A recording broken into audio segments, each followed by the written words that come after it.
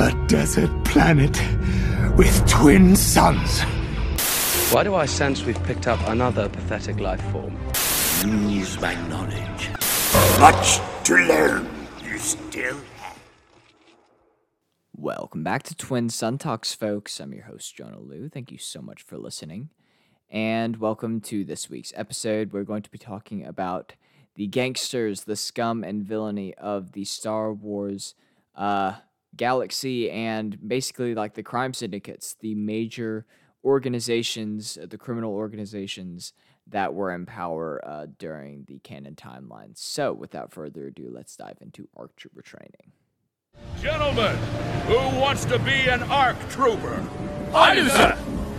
So the first crime family that I'm going to be talking about is the Hutt clan. And now the Hutts were called by a few different names. It was the Hutt clan, the Hutt council, the Hutt cartel, or just the Hutts. They were ruled by the Hutt council, and they were primarily based on Nal Hutta. They also had bases of operations on planets like Teth, Tatooine, and Nar Shaddaa. The most famous member of their sort of organization was, in fact, Jabba the Hutt, who you would know from the movies. But other important members would include Gardula and Zero the Hutt, who was Jabba's uncle, and the twins, who we saw in the Book of Boba Fett. They controlled major hyperspace lanes in the Outer Rim without major opposition and actively practiced slavery and illegal smuggling. They made an alliance with the Republic during the Clone Wars after the Jedi returned Rhoda the Hutt, Jabba's son, to him after he was kidnapped by the Separatists, and later joined Darth Maul's Shadow Collective during the latter days of the Clone Wars, and they was obviously run by the Hutts. And if you want to learn more about Hutts, then you can go back and listen to episode 48 of this podcast, which is one of my species profiles where I went more in depth into Hutts as a species. Next up, we have the Pikes, who have been getting some love recently in canon. They were a spice cartel, and for those of you who don't know, spice is a euphemism for a narcotic drug, just kind of a general narcotic drug present in the Star Wars mythos, very similar to the spice that is present in the Dune franchise, which in that it's more of a hallucinogen. But the Pikes were primarily based on Obadiah, and prominent leaders of their cartel included Lam Pike, who was killed by Count Dooku, and then Marge Krim, who we see in command after Lam's death. They utilized slave labor on Kessel to mine spice, which we saw in Solo, A Star Wars Story. You see laboring Wookiees who are rescued by Han Solo and Chewbacca, as well as other sentients. They joined Maul's Shadow Collective during the latter days of the Clone Wars as well. So just to get it out of the way, the Shadow Collective that Maul created was initially made up of Death Watch, who were the Mandalorian terrorist group, led by Pre Vizsla, the Hutts, the Pikes, and then the Black Sun, who I'll be talking about here in a little bit. And then later Crimson Dawn was a part of it as well. But they also the Pikes attempted to take over Tatooine from Boba Fett after Jabba the Hutt's death in order to expand their spice-running empire, and they were obviously run by the Pikes, which is the name of a species. And if you want to learn more about the Pikes, then you can go back to episode 77, where I went over them more in depth. Once again, it's another species profile, so feel free to check that out if you want to learn more about them. Next up, we have the Black Sun Syndicate. They were a crime syndicate who took advantage of the Jedi being distracted by the Clone Wars. So basically, before the Clone Wars, the Jedi had better capacity to deal with essentially crime organizations on a smaller scale, whereas during the Clone Wars, they were spread very thin throughout the galaxy, and all of their focus was put towards the Separatist movement. So organizations like the Black Sun were able to gain more traction because the Jedi's focus was directed elsewhere. They were primarily based on Ord Mantell, but they also had bases of operations on planets like Mustafar, as we see in the Clone Wars. Prominent leaders include Zayton Maj, who took over after all of their leaders were brutally murdered and beheaded at the hands of Savage Opress at the behest of Darth Maul. Their primary trade was sentient trafficking. So they didn't deal as much in the actual processing of slaves, like another organization that I'm going to be talking about later in this episode. But they did greatly partake in the transportation of these sentients from point A to point B. So basically, slave trading was their primary trade.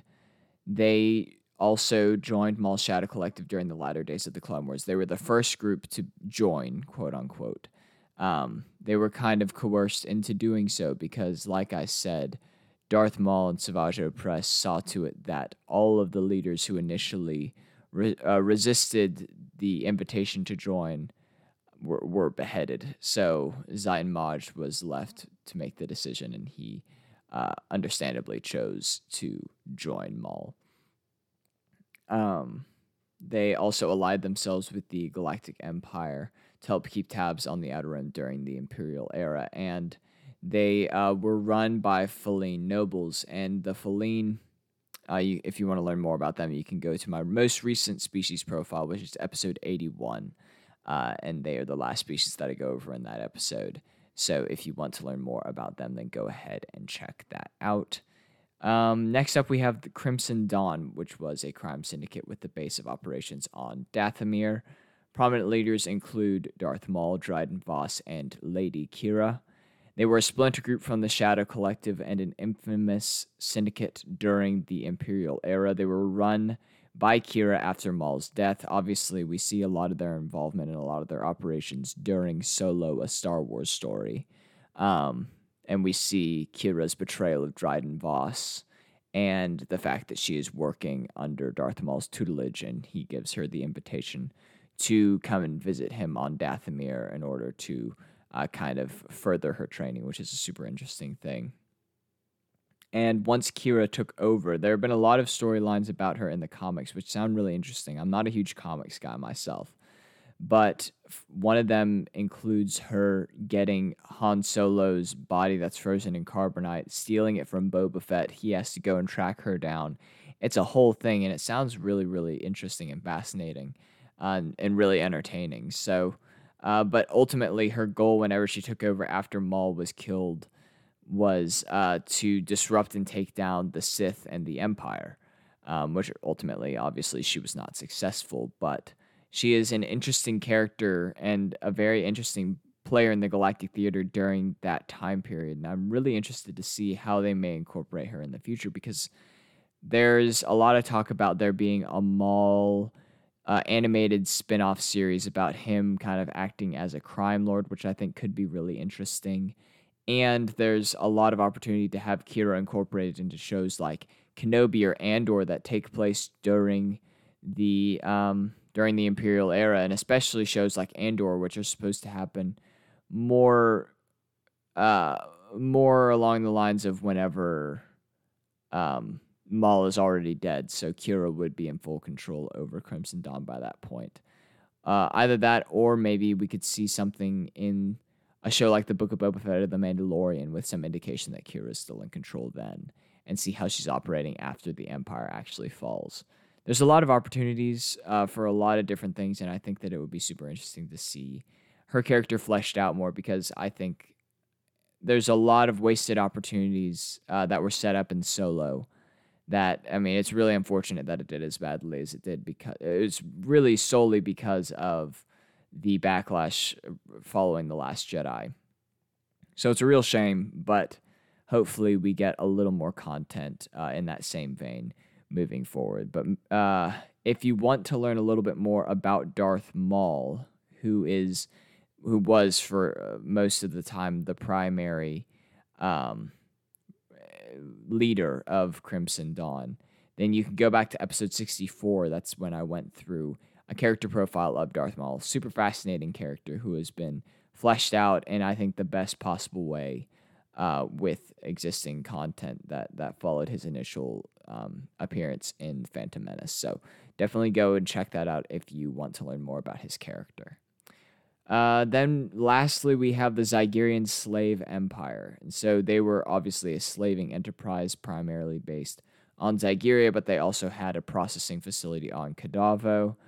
Prominent members include Mirage Sintel and Dars Dinar, who were introduced to both of them during the Clone Wars and during the Zygerian arc of the Clone Wars. Their primary trade was slave trafficking and processing, so unlike the Black Sun, who mainly operated in the sense that they would transport slaves and other sentients from place to place, the Zygerians would process these slaves and make them submissive and break them, which we see a little bit of during the Clone Wars. And then they would bring them to the market. And they were very sadistic, very brutal beings, very selfish, and only really interested in their own wealth and in their own power. So, and that's on full display within the Clone Wars episodes following them. They allied themselves with the Confederacy of Independent Systems, the Separatist Alliance, during the Clone Wars, and this was after they had disappeared from the Galactic Theater for a good amount of time due to opposition from the Jedi, because obviously the Jedi were stringently opposed to slavery. And the Zygerians were kind of the most infamous slave runners of the Old Republic and the time before the Clone Wars. And so the Jedi made a point to take them down. And obviously they rose again to prominence during the Clone Wars.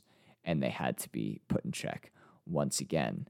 And they were run by the Zygerians, who are in episode 77 as well. I went through them in the same character profile that I did for the Pikes. So if you're wanting to learn more about them as a species, then go ahead and listen to that. To round it out, I got some honorable mentions who I think were either interesting enough to at least kind of touch on, but maybe I didn't have enough information on them, or I've already done some other episodes about them, so I didn't feel the need to go as much in depth as I did in that one. But the first one is the Crymora Syndicate, and they were one of the 5 major crime syndicates of the Imperial era, the others being Crimson Dawn, Black Sun, the Pikes, and the Hutts.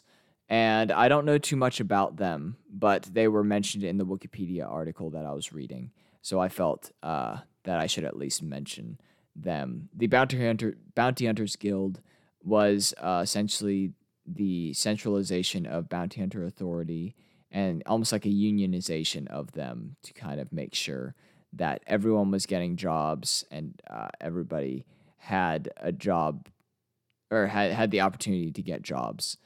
And so it wasn't like kind of monopolized, kind of like Cad Bane or Jango Fett would have done in the past.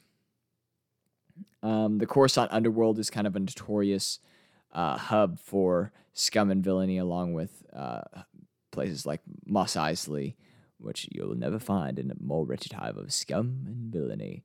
Both of those I feel like are worth mentioning as far as kind of scug holes, as people in the Star Wars galaxy may call them, where criminals and criminal activity were a little more rampant, and you could kind of find some more rough characters in either of those places. And then finally we have Death Watch, who I mentioned originally when we were talking about the Shadow Collective. And they were essentially a Mandalorian terrorist group.